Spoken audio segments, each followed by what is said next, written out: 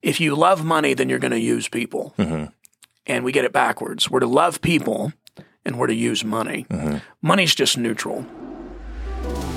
Welcome to the Loving God, Loving People podcast, where we talk about what it looks like to follow Jesus in our everyday lives and how, in the end, all that matters is God and people. Here's today's episode.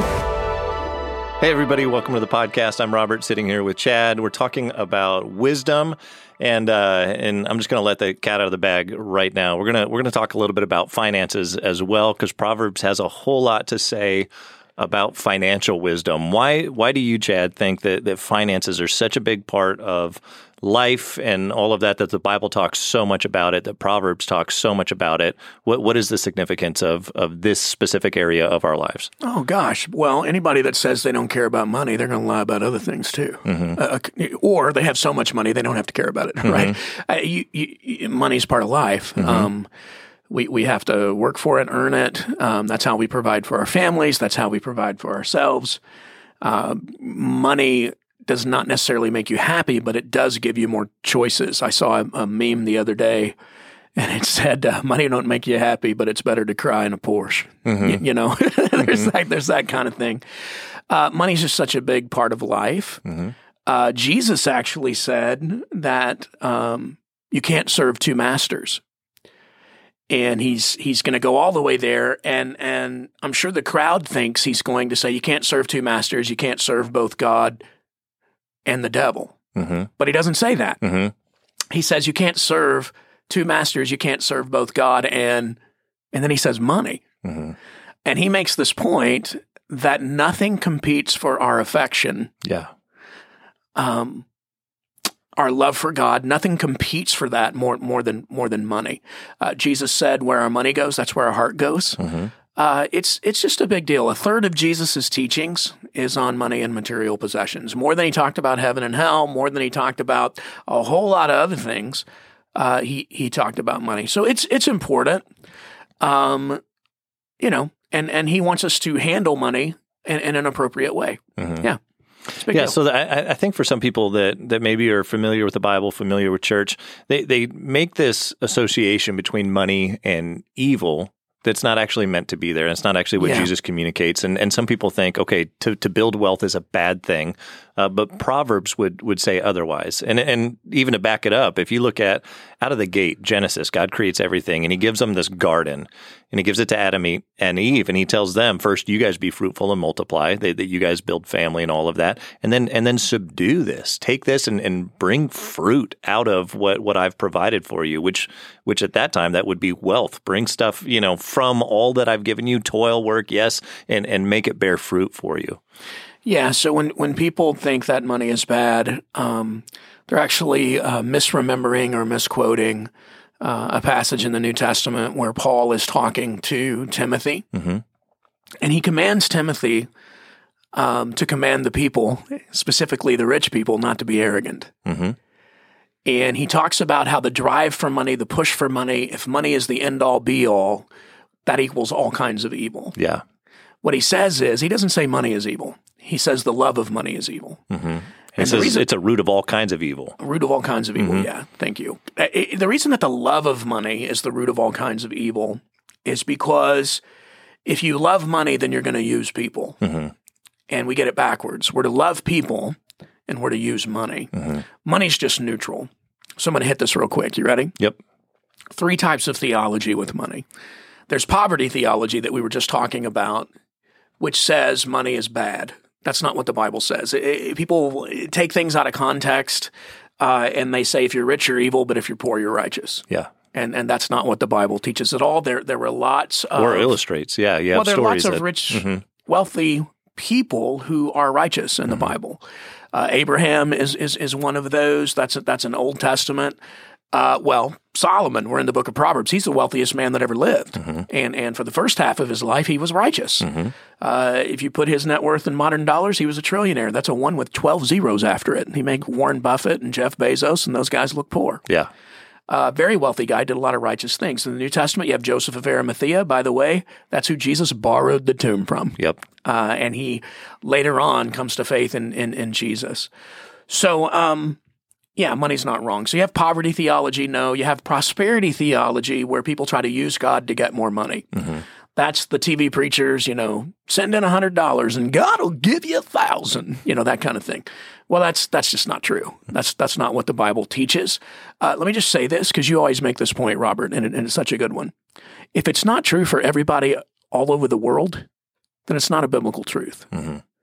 So if somebody who is living in poverty in Africa gives their life to Jesus and they're in poverty the rest of their life, but they live for Jesus, that right there says prosperity theology is not true. Mm-hmm. People that follow Jesus get sick. People that follow Jesus lose their job.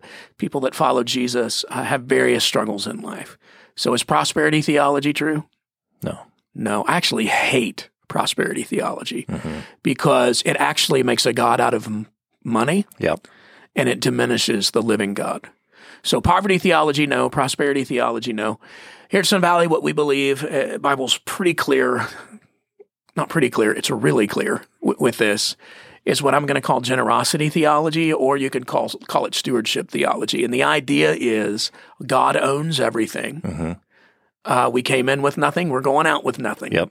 And we are managers of what God gives us in this life. Mm-hmm. Now, we work, we create, we do all those things, but God gave us the ability and the gifts to do that, to produce whatever wealth we produce. But we manage it for His sake and for His kingdom. Yeah. And so we're stewards of how God has blessed us. Yeah, and specifically, we manage it the way God would manage it if He were standing in the shoes that we're standing in. That's exactly right. And so we follow His principles. So all throughout Proverbs, you have these principles. You have these guiding principles that teach us how to handle finances. So let's get real practical now. Let's talk about what does it look like biblically. So if we're running everything that we do through the filter of what God has taught us through the Bible, not just Proverbs, all of Scripture, how are we to handle finances? So we work a job, we get an income. Now what do we do with that? Well, a key verse for the series, Proverbs 3. Verse 5, we'll put verse 6 on there as well. So trust in the Lord with all your heart. So what we're about to talk about is about trusting God. Mm-hmm. Trust in the Lord with all your heart and lean not on your own understanding. Mm-hmm. So let's factor that in. So trust in the Lord with all your heart, lean not on your own understanding. In all your ways acknowledge Him, and He will make your path straight. So two really famous verses. If you grew up in church, you've heard those before. Go down a couple of verses. Mm-hmm. He starts breaking down what that looks like. Mm-hmm. And a couple verses down, he says, honor the Lord with the first fruits of all your crops. Mm-hmm. And what he's saying is anything that you produce, once it's produced, you want to honor God with it. Mm-hmm. So literally he's saying you want to give to God first. Yep. So for us in modern day, because most of us are not farmers, yep. Although I got to tell you this, I don't know if I ever told you this before. I don't know. When I first came to Sun Valley, there was a man that had lost his job. Mm-hmm. And he and I were friends. His name was Chris. And he since moved on to Colorado. But the church at the time, Robert, it's like 800-900 people, like when you and I first came. Mm-hmm. And one weekend, I'm walking out to my car after service, and he's carrying a box. And in the box is a bunch of fruits and vegetables from his garden. Mm-hmm. And he says, hey, I want to give you and the other lead pastor at the time, or at least two guys on the stage, Scott Wright out, one of these boxes of fruits and vegetables. And I'm like, oh, that's so nice. Thank you so much. And then he kind of tears up. And I'm like, are you okay? He goes, well, I lost my job. I don't have any income coming in. He goes, and I've always given to God first. He goes, I know He's going to take care of me. We've saved some money. We're going to be fine. He goes, but I literally came across this verse, and he's like, I'm going to take people some fruits and vegetables at church. I'm literally going to honor God with my first fruits. And dude, I just teared up. Yeah. I mean, that's just having a massive impact on me. But the idea for all of us who are not farmers. Wait, was he a farmer, or did he go to the farmer's market? Well, no, he lived on he had some acreage. Oh, okay. And had a garden. So these are legit fruits and vegetables that he was toiling in the ground and grew these things. And by the way, he went on to get another job and is doing really well in life. So that's how that worked out. Yep. But the idea is, so honor the Lord with your first fruits, with all that you produce. Anytime you receive income, you acknowledge where it came from, where it ultimately came from. And so obviously, in the book of Proverbs, it tells us we're to work hard. That's important. You don't work, you don't eat. That's a proverb principle. But God is the one who gives us the ability to work. And so we do that. But as we produce and as we create, we honor God first. And we acknowledge the ability that everything is His, that we're managing what's His. And that's the secret, by the way, of not loving money, but loving God. Well, and you said it so quickly, but I think this is a hard concept for us to actually take to heart. The idea of, because I talk to people all the time, and I feel the same way about myself at times where I'm going, well, I worked hard to earn that money, or I did this, or I did that, and it's about me and my efforts and all of that. But to acknowledge, but who gave me the ability to do that? And who gave me the opportunity to do that? And all of those things that I actually have no control over. Sure. But I've been blessed with. And so there is a mindset of, even if you're working really hard to earn that paycheck, whatever it is, or to contribute to society in a way that people are appreciating you and saying, hey, I'm going to pay you for your services or goods or whatever, that came from God ultimately. And it's easy to say. It's hard to really grasp and take that to heart. Well, you've traveled all over the world. You've been on every continent. When you start traveling a little bit and you get into places of extreme poverty on the planet, I always have this moment of I could have been born here. That's right. Why was I born? Now I was born, close to the trailer park or whatever. But why was I born in America, right? Instead of in this place in South Africa, in this village, where there's extreme poverty. I always have this moment of just gratitude. Yeah. And God has given you some abilities, Robert, and I know on occasion you get asked to speak other places, and with that, God provides for you and your family and blesses you. But God's the one who gave you that ability, and I know that you acknowledge that. So the idea is you just honor God first. So the other thing is, if you're asking yourself, well, do you love money more than you love God? The first question that would come to mind to evaluate that is, well, do you honor God first with your money? So if you don't give to God, then there's a good chance you love money more than you love God. And that is such a hard statement. And the reason that it's hard is because it's true. Yeah. So people that wiggle in church about money or, they're talking about money or whatever, it's because you have an issue. And the issue is in the realm of idol worship. And the best thing for you would be to give to God first. And if you're like, you're just saying that because you're the pastor, then go to another church and give there. What I want for you is just to honor God in every area of your life, which is why I don't have a problem talking about it. Yeah.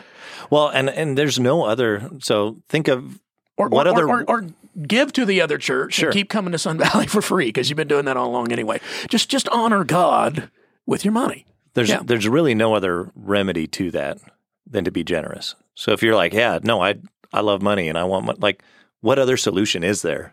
Well, here's the thing. Nobody wakes up and goes, man, I'm greedy. Yeah. I am just a greedy little man. Nobody does that. We all think we're generous because when we walked out of Dillard's doing our Christmas shopping, we threw in $5 in the Salvation Army bucket. And so when somebody says, are you generous? We go back to that memory. The problem is, you make $80,000 a year and you gave $5 last year. You're not generous. When the Bible talks about honoring God, it talks about percentage giving. And so for example, I'll give you an example. So the widow's mite. It doesn't matter how much I give. The widow, gave a mite and Jesus honored that. Okay. The reason Jesus honored that is because she gave 100%. That's right. Yeah. What Jesus is honoring is percentage. And so the common percentage word in the Bible, if you've been in church 15 minutes, you've heard this word, is the word tithe, and it means 10%. And so the idea in honoring God is 10% off of everything you make goes to God. And in the modern world, you do that through the local church. Katrina and I do that. Everything that we make, we give 10% to Sun Valley, whether I made it at Sun Valley or elsewhere. And then Katrina works as well. But that's just what you do. Anytime you receive income, you acknowledge first where it came from, and you do that with percentage giving. So why do you think the Bible chooses 10%? Could it chose 50? Could it chose 2? Why? What do you think it is? This is now more opinion, but why do you think 10%? Well, and I know we have examples of that in the Bible, but why do you think of all the numbers God could have chose, he chose 10%? So occasionally when I'll teach tithing, somebody that's been in church their whole life goes, well, in the New Testament, it doesn't talk about tithing. That's the law. And if you're thinking that right now, let me just help you with the Bible. That's actually not the law. The law is 33 1/3%. So if you want to go with Old Testament law, then give away 33 1/3%. In the New Testament, it's 100%. All of your life, all of your resources, everything that you have belongs to God. And so if Jesus comes along and says, I want you to sell all of it and give it to the poor, then that's what you do because all of it is his. Tithing predates the law. It predates Moses, who gave us the law. Abraham gives 10% in worship to Melchizedek. Yep. This mysterious character who shows mysterious up. figure who I believe is the pre-incarnate Jesus. Yep. And there are different opinions about that. And so you can write me an email and I'll give it to the professor, Justin Martz, and he'll respond because I don't know. That's just what I think. But he gives 10% and God honors it. And that's when the idea of tithing began. And so why 10%? Because way back when, that's what Abraham gave. And it's this principle all the way through Scripture. God talks about it in Malachi. Somebody will ask me, because sometimes somebody will preach on tithing and they'll use that Malachi verse, it's a curse if you don't tithe. I don't believe that because Jesus became our curse on the cross. So here's what I believe about tithing. I believe the curse has gone away. What does that mean? If you don't tithe, does that mean God's mad at you and you're going to have a flat tire every week and all that? Watch out for lightning bolts or whatever. Yeah. No, I don't think so because it's amazing grace, how sweet the sound in and through the person of Jesus. So I think the curse has gone away, but the blessing is here to stay. That's not prosperity theology. But the blessing of tithing is this. It frees you from the stickiness that money can tend to have on our hearts. It actually frees you from greed, which is a really good thing. But there's also this thing in the realm of stewardship, meaning that God's the owner, we're the managers. Does it not make sense that if we manage something the way that the owner wants us to manage it, that he would not entrust us with more? I had a meeting a few weeks ago with a very wealthy person. And he was telling me a story, and years before, he woke up in the middle of the night and God put a number on his heart to give away. And he was like, well, I don't even have that number, right? But he said, whatever you do in my life, God, I trust you. So years later, he gets blessed, his business sells, and now he's giving away that amount of money. And in our conversation, he looked at me and he said, well, it's God's money. It all belongs to him. And I just kind of smiled. I mean, it just blessed me, right? Because I'm like, I couldn't agree more. Yeah. Once we wrap our minds around that, now we're loving God. Yeah. And now we're loving people. And we're using money to the glory of God, to the benefit of people, and it blesses our lives.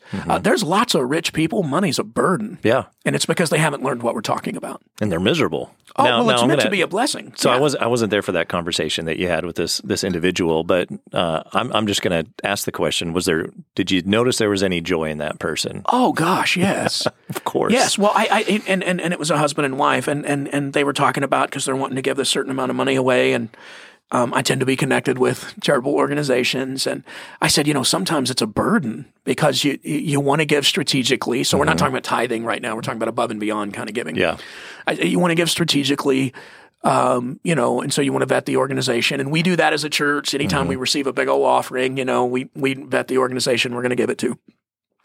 But she looks at me and she goes, "That's not a burden at all." Like she's super excited about this process of wanting to give away this windfall that they receive. So, there's a joy in giving. Yeah, I've said this before on the podcast. I learned this from Rick Warren. Okay, there's a name drop there. You're welcome. Yeah, thank you. Dropped it like it's hot. Chad's a big deal. He hung out with Rick Warren. And Rick says, "Hey, sometimes when I'm feeling far from God." And I'm like, okay, I'm pulling out my notebook. Here it goes. He's going to go do talk about a passage of scripture. Daily or whatever. Devotionals that he does. And he's like, I just go give money away and don't tell anybody about it. And then he giggled. Like you could see the ripple of him doing that maybe in the past. He goes, and the reason I do that is because you're never more like God than when you give. And I'm just like, that is exactly right. And of course, that's a guy who wrote the best-selling nonfiction book in the history of the world next to the Bible. Yeah. And he gives away 90% and lives on 10%. And actually, he's increased that. I think he's living on like 7% now. Yeah. Now, that's still a whole lot of money. Yeah. But wow, he's been doing that his whole life. There's just something about trusting God in your finances that frees you from the grip of materialism. Yeah. Yeah. I know we're running short on time, but we talked a lot about giving. Proverbs also talks about saving. Yeah. And that's a key component of how we manage. Again, we're stewards of what God has blessed us with and what God has entrusted us with. Saving is a part of it. And there's a verse in the Bible where Jesus talks about this person who stores up everything for himself for this future day. And people go, I don't think you're supposed to save. That's hoarding. That's something different. Right. And it was with a different heart, different mindset. But the Bible does teach us that it is wise to save. So talk to us a little bit about that, because that's, for a lot of people, that's a foreign concept and Jesus not a saved. practice. Yeah, Jesus saved. Everybody thinks that Jesus was poor, and there's an element of that in Jesus's life. But Jesus had a treasurer. His name was Judas. If you have a treasurer, then guess what? There's some money going on, right? People gave to Jesus's ministry. There were wealthy people that gave to Jesus's ministry. There were poor people that gave to Jesus's ministry. Had a treasurer. That's why Judas gets mad. We could have, gave the money to the poor, and she's pouring the perfume on Jesus. Expensive. Okay, you want to save because winter is coming. Life has seasons, and sometimes the cotton is high, right? And it was a good harvest. And sometimes times are lean.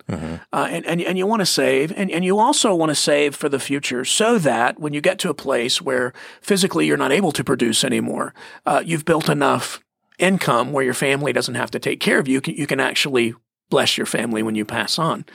There are a couple statements in Proverbs where it's like a righteous person will give to their children's children. There's this idea of inheritance, leaving a legacy, being able to provide for yourself when winter comes. Now, there are other people who Jesus says, give it all away and give it to the poor. But those are specific words from God. So if you don't have a word from God, then you practice wisdom. Yep. So if you don't have a specific command from God, then what's the wise thing to do? What does the Bible say? So you give first 10%. I would encourage you, if you're not saving, save 10%. So give God 10% and then put 10% away and then live on 80%. So you want to give first, save second, and live on the rest. Giving first honors God. Saving second builds wealth. Living on the rest teaches contentment, which is the opposite of American thinking, marketing, and greed, the way that we live. Yeah. So a lot of Americans, especially those 40 years of age and younger, are living on 110% of their income. So let's just do the math here, because money's not a mystery. It's just math. You will never get ahead financially if you are spending more than you make. Does that make sense to everybody? That's good math. But here's the other side of it. If you're putting away 10% of everything you make, over time, you will build wealth. If you're a teenager right now and you're like, well, I only make $100 a week. Well, that's $40 a month that you're putting away. That adds up over time. Yeah, go talk to your math teacher about compounding interest, and it'll be a valuable lesson you learn at 17. Yeah, there are two kinds of people in the world. Those who earn interest, that's where you want to be. That's the book of Proverbs. And those who pay interest, those are people that max out their credit cards. And you got to decide what kind of person you're going to be. So I'll just tell you my story. I'll talk a little bit about it when we talk about finances. And by the way, if you missed that sermon, it's not just give, save, live. I gave some other things that are really helpful in the book of Proverbs as well, the weekend that we talked about money. But I spent my 20s being an idiot with money. And Katrina and I, because then I got married, spent our 30s cleaning up the mess, getting out of it, right? And we spent our 40s really being able to start to give more and to save more and to prepare for the future. So by God's grace, we don't have any debt other than our home. And we're working on that too. There is something so freeing about that. And I just want that for everybody. I want that for our people. Debt. Proverbs says debt is a form of slavery. I mean, it will hold you down. It will wear you out. And there's something about managing money God's way that's just very freeing in your soul and, frankly, in your life. Wealth is not wrong. The worship of wealth is wrong. So you want to worship God by giving first. You want to save second, prepare for the future. And you want to live on the rest and learn contentment. There are two ways to have enough.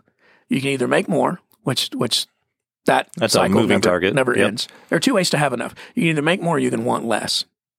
And the older I get, the more I'm learning, I actually don't need that much to be happy. Mm-hmm. Again, Solomon at the end of his life, trillionaire, he goes, you know what? Food, clothing. You got that. To learn to enjoy life. And Paul says the same thing. If I have food, I have clothing. I'd add shelter because we live in Arizona. It's hot in the summer. Yeah. But yeah, that's enough. Yeah. I think the younger you are, the younger that you learn this lesson, the better off you'll be, not just financially, but across the board. Yeah. Give first, save second, and live on the rest. Yeah. So, and if you've never done that before, I'd go for 10%, live on 80%. Yep. That's good. Practical advice. Well, thanks for listening to the podcast. We're out of time for today, but we'll continue talking about wisdom next week. Hope you join us. If you haven't yet, you can like, subscribe, share, do all that good stuff. And we'll keep talking about wisdom next week. Thanks, Chad. Thanks, Robert. You're welcome. Thanks for listening to this week's episode of the Loving God, Loving People podcast. Make sure you subscribe to our podcast wherever you are listening so you'll never miss an episode. While you're at it, if you found value in this conversation, we'd love it if you rated the podcast and left us a review. Also, sharing this with a friend is a great way to help more people meet, know, and follow Jesus. And lastly, you are always welcome to join us online for one of our services every week at live.sv.cc or go to locations.sv.cc to join us in person at one of our physical locations. Thanks for joining us. See you next time.